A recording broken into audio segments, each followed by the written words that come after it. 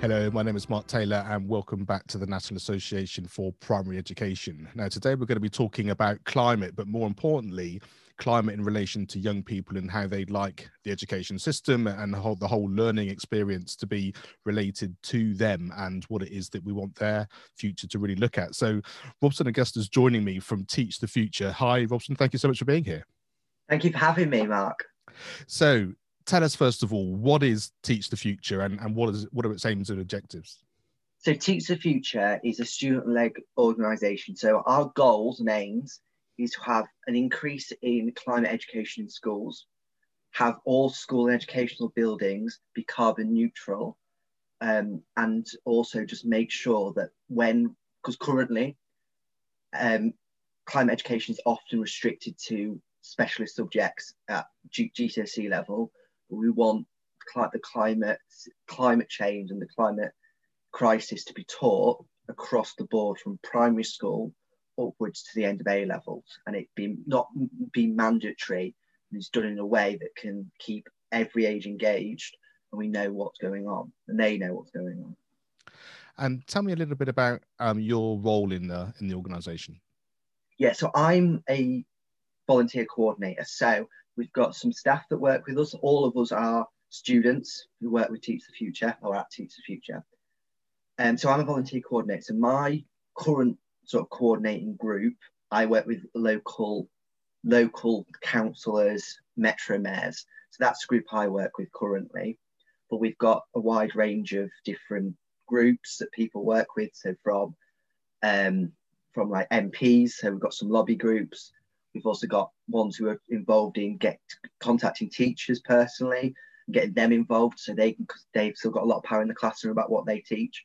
And we've got a wide range of groups. So what I do is basically, with the local elections coming up in May, my goal is to reach out to councillors, get them involved, especially with metro mayors as well, with their elections coming up in May, to get them to sign on to the Teach Future pledges and really have this big push from politicians across the political parties to come on board and really push for green education in our schools. And already we can really get the sense that this isn't just sort of an idea of what you'd like to be the case. It's incredibly well organized. It's got a focus, like you say, it's got these goals that you're trying to achieve. So give us an idea of the sorts of numbers of people that are actually involved and how they work in those different areas.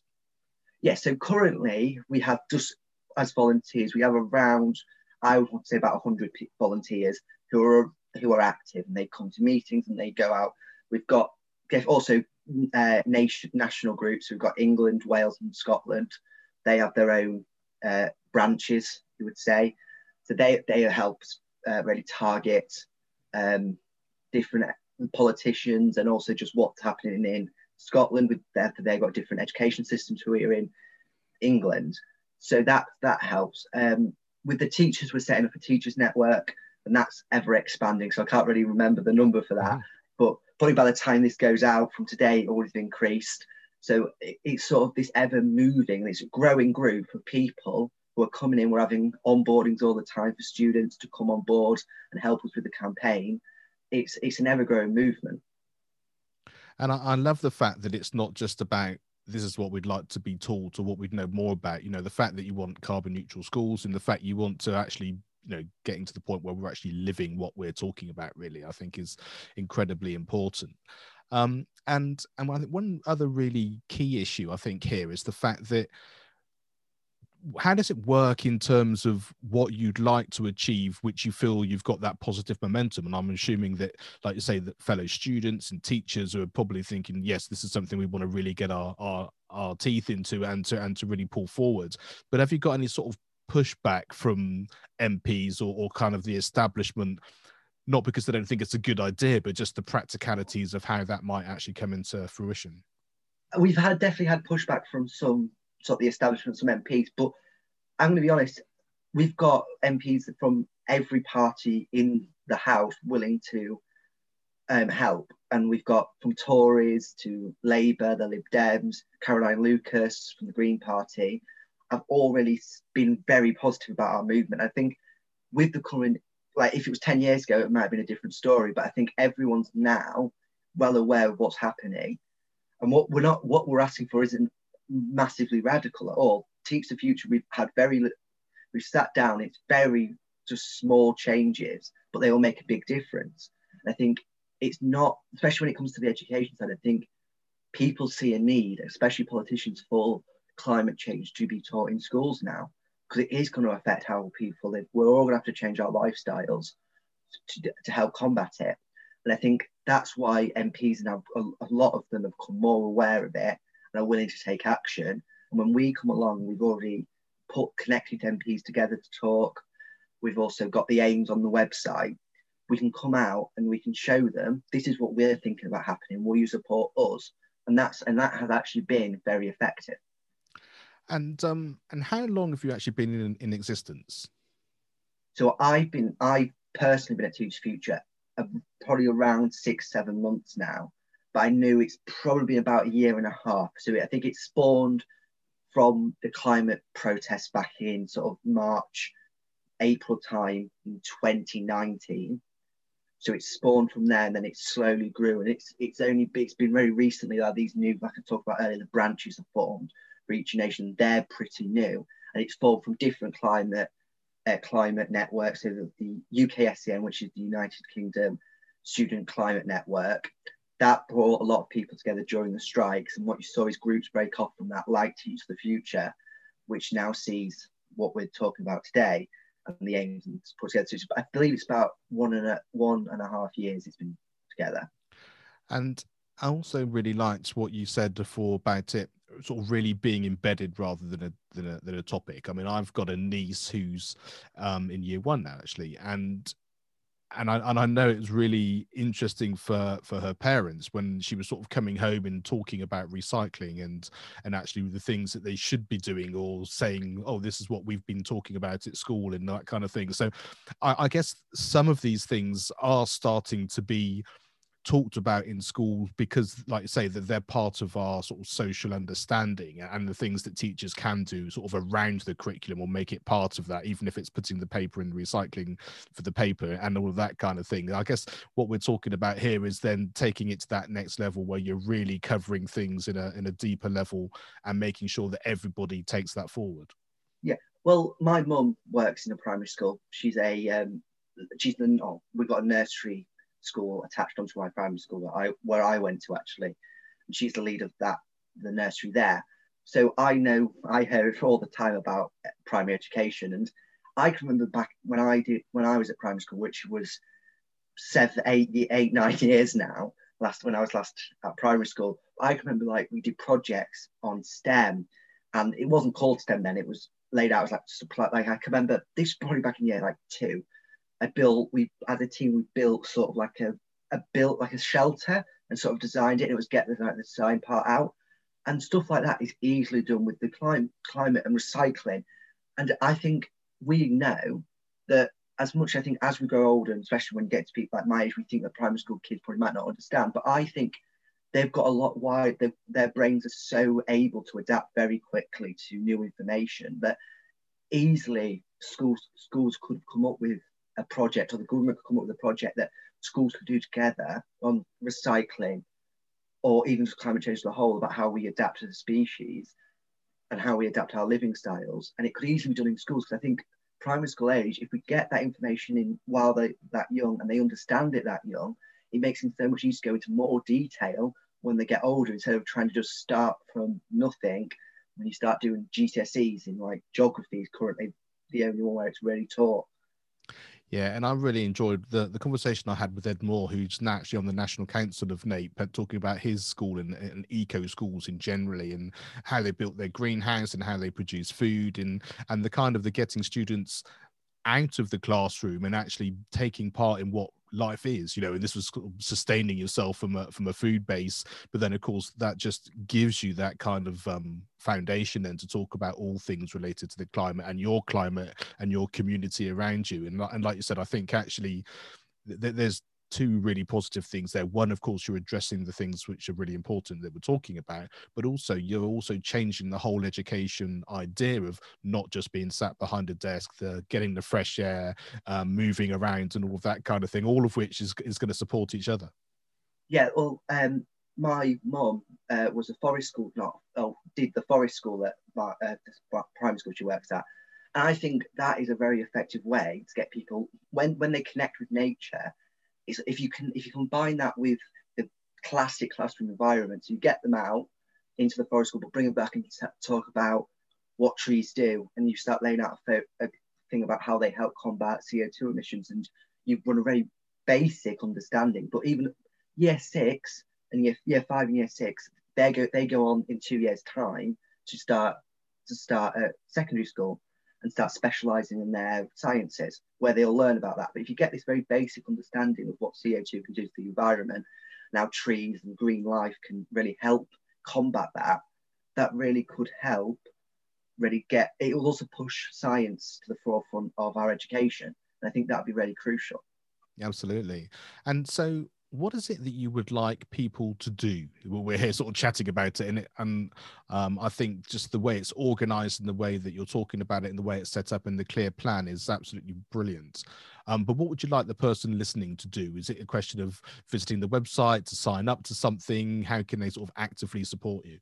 So you can go to the website, which is teachthefuture.uk, and there's already a petition out on there that you can sign as a teacher. And that'll send a message. That'll be a petition that goes to the government about green education in schools. But what you could do as a teacher is really look at how do you, especially where teacher of key stage 2, you can always just look, how do I incorporate the climate into our current curriculum? And I understand that some teachers and some people listening to this will think that's going to be a difficult task. And I'm not saying it's going to be easy. But if you look, there's certain ones like, we did something on the rainforests when I was at primary school. And that's something you can talk about. You can talk about deforestation, about how species are going extinct because of deforestation. You can easily link that back to climate. I can remember at primary school when we did that, my teacher taught me about how the Amazon rainforest is the, quote, lungs of the earth. And you can quickly, briefly talk about how trees help turn one thing into oxygen, which helps us breathe. That's something you could do. You could easily look at areas in the curriculum where you've got gaps where you can just slot climate education in until the government catches up with what I think is already happening in schools, and which will only start to increase with teachers starting to take their own initiative. When the government catches up and actually sends out support to these schools saying, oh, this would be nice if you could teach them about X or Y, that's when you'll get the aid. But if you take these steps now, you'll be like a grassroots movement to push the government into saying, okay, this is what we want younger children to learn. This is what we want Key Stage 2 children to learn. This is what we want Key Stage 3 and Key Stage 4 students to learn. So it's really about just taking initiative now. Yeah, absolutely. And for those people that are volunteering, is there an average age that people sort of get involved and those sorts of things that they can help out with? Yeah, so currently we've got the mean age, I would say, of teachers is around 15, 16. So you see sort of like, I wonder about some of our younger members are sort of just turned teenagers, and the older ones, put it like myself and another member who have just turned 18. So there's quite a large spectrum, sort of the teenage ages. So what you normally see is with the onboarding, you see people sort of around year 9. So just as they're starting GCSE, so some of them are doing geography. That's where it really comes in. You still see them sort of heading towards joining Teach the Future. But we've also seen sort of interest. There's also other groups that it's the teachers network. So you can see teachers come and help us, and they can say, oh, this is what we're doing in this school. Here's some resources ready to create a shared platform. But Teach the Future as a whole is a student-led organisation of GCSE and A-level students. And I'm not saying primary school kids will be able to join because they are still quite young, and I'm sure they've got other matters like to do, like going out with their friends and trying to build social skills up, which is also important. And when they get on, if this education has been built, they'll have a more keen interest, I believe, in science and biology and chemistry and physics, because they've been learned about climate at primary school. And I think science as a whole needs to take, this is personally not from Teach the Future, but I think science as a whole needs to take a forefront at primary school. Because I think for me personally, that always inspired me, science. I think it will inspire hundreds of kids, especially girls, to get into STEM, because that is where they're lacking currently. Yeah, and the other thing I really like is the fact that it's very easy for adults, parents, teachers, the schools themselves to say, you know, this is what we'd like to do, or this is what we'd like to support. But I think there's something really, really supportive about seeing your slightly older peers doing something. You know, there's an organization here that's been set up by people slightly older than me, if we're talking about sort of year 5, year 6 people, and they've managed to create this change. You know, they've got organized, they've decided how they want the world to look from their point of view, and this is how they've gone about doing it. And I think whether they get directly involved as the age groups change, because I guess you lose people at the top end as you go off to university or into whatever, and then you get people coming through the bottom, but they can either actively obviously take part, but they also feel like whatever it is that they want to study, whatever it is that they want to be passionate about, whatever they want to make the world to look like through their eyes, they feel like it's possible because you're sort of leading the way in that kind of way. Yeah, and I think it's always important, because once these frameworks of these organisations have been built, other things come off them. Like when I was talking about UKSCN earlier, which is, I'll say again, the United Kingdom Student Climate Network, that spawned Teach the Future. And that came off that, with volunteers and activists coming off and joining Teach the Future from that. And when you've got these frameworks being built, when these older primary school kids move up, and I myself and the older ones sort of go off to university and stop being a student, these people who hopefully the listeners will now take a keen interest in teaching the environment and climate change in primary school, then the young minds that you're shaping will move up, and when they get into year 9, year 10, will say, oh, I can remember Teach the Future, my brother, cousin, my brother's friend was involved in that, and I might have a look, I might go on the website, I might sign a petition, or I might even join as a volunteer. And I think, like you said, this is where the awareness comes in, doesn't it? So any primary teachers listening, it might be that they have children of that age already, or like you said, it's just the conversation. If I heard this podcast and I actually heard Robson on here, and he was going to turn around and he was talking about what's been achieved already, and you have that conversation with your year 5 and year 6 class, and they automatically know, like you say, it's not a big deal. It's those small little things that make a massive difference as you go forward. So what would you consider to be, I don't want to say a win, because this is a big conversation and it's a big thing and it's ever changing, but in terms of an organization point of view, you know, is it every school carbon neutral? Is it the curriculum being revamped in the way that you said, so that climate change is an integral part of everything? What do you see as a win? And I guess that might be in different sort of levels.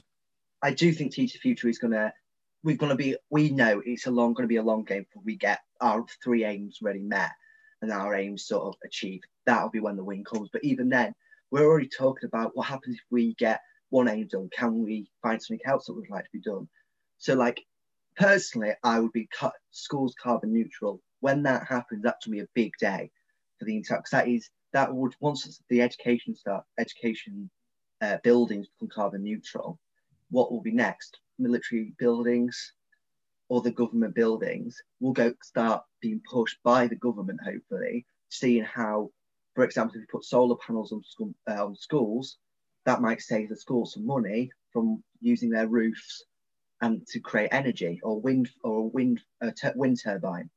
So stuff like that, where it saves schools money, you might see the government say, oh, that's going to save us money if we transfer to green energy here, and we've got a large building, a lot of roof space, we can put some solar panels up, cut a bit of the cost down. So it's also, from a cost saving perspective, quite important. But that'll be quite a big day, I think, for Teach the Future, where we can start getting buildings carbon neutral across the country. Another one would be when it's mandatory for climate education to be taught, and people have a basic understanding of it. That will also be a big one, because I think that will open up people's eyes. It will also probably, we don't have it as bad in this country, sort of start dealing with climate deniers who don't really want to take action. That will hopefully start to be whittled down, just due to the fact people now have the information and it's being taught to them at school. And I think that often helps. It'll be about, with Teach the Future, I think our goal as an organisation is to make education a lot greener than it currently is. And I think that's due to a lot of reasons. The education system is very rife with not being reformed radically. It's often very slow, very sort of often not done effectively, because teachers make the backbone of it, and teachers know what they want to teach, and they, not blaming them at all, I'm saying that they often are the leaders of change, and it often never comes from central government at all. It's head teachers, it's teachers, general teachers who go, well, and that's why it's important for me to come onto this podcast and say to them, you can teach climate already. You don't have to wait for the government to say, come on, you now need to do it, because you have the ability to do it. You can easily slip climate facts into lessons. You can do, I'm sure you can find a lesson one week every month or something, and just one little lesson block that you can have a lesson dedicated to climate. It's just about finding that time. It's about this is why Teach the Future is a student-led organisation, but we've also got we need a teachers-led organisation, because they're the one who bring the real change in the classroom.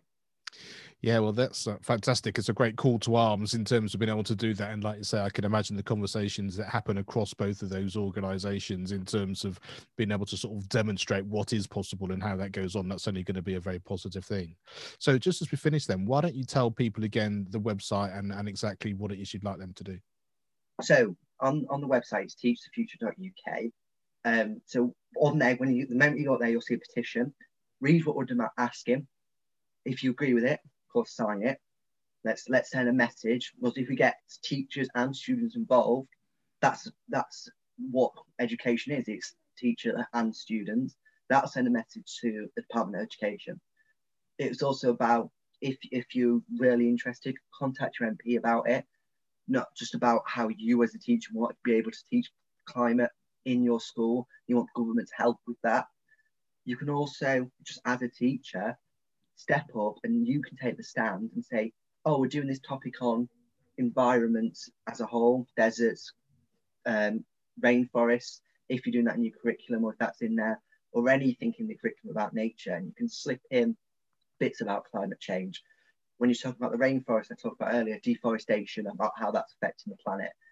These young people, very young people, we're talking about primary school age, have the capability. And I think we just, as older students and teachers, need to access that. And I think they will bring the change, because they've got these minds that have been allowed from a very young age to think about climate in the way that we think about it now. Fantastic. Well, Aubson, thank you so much for being here and for sharing your passion and giving us a real understanding of that. We'll have the website and all those links and everything on the show notes to this episode, so you can click straight through there. Yeah, and thank you very much for being here. Thank you for having me, Mark.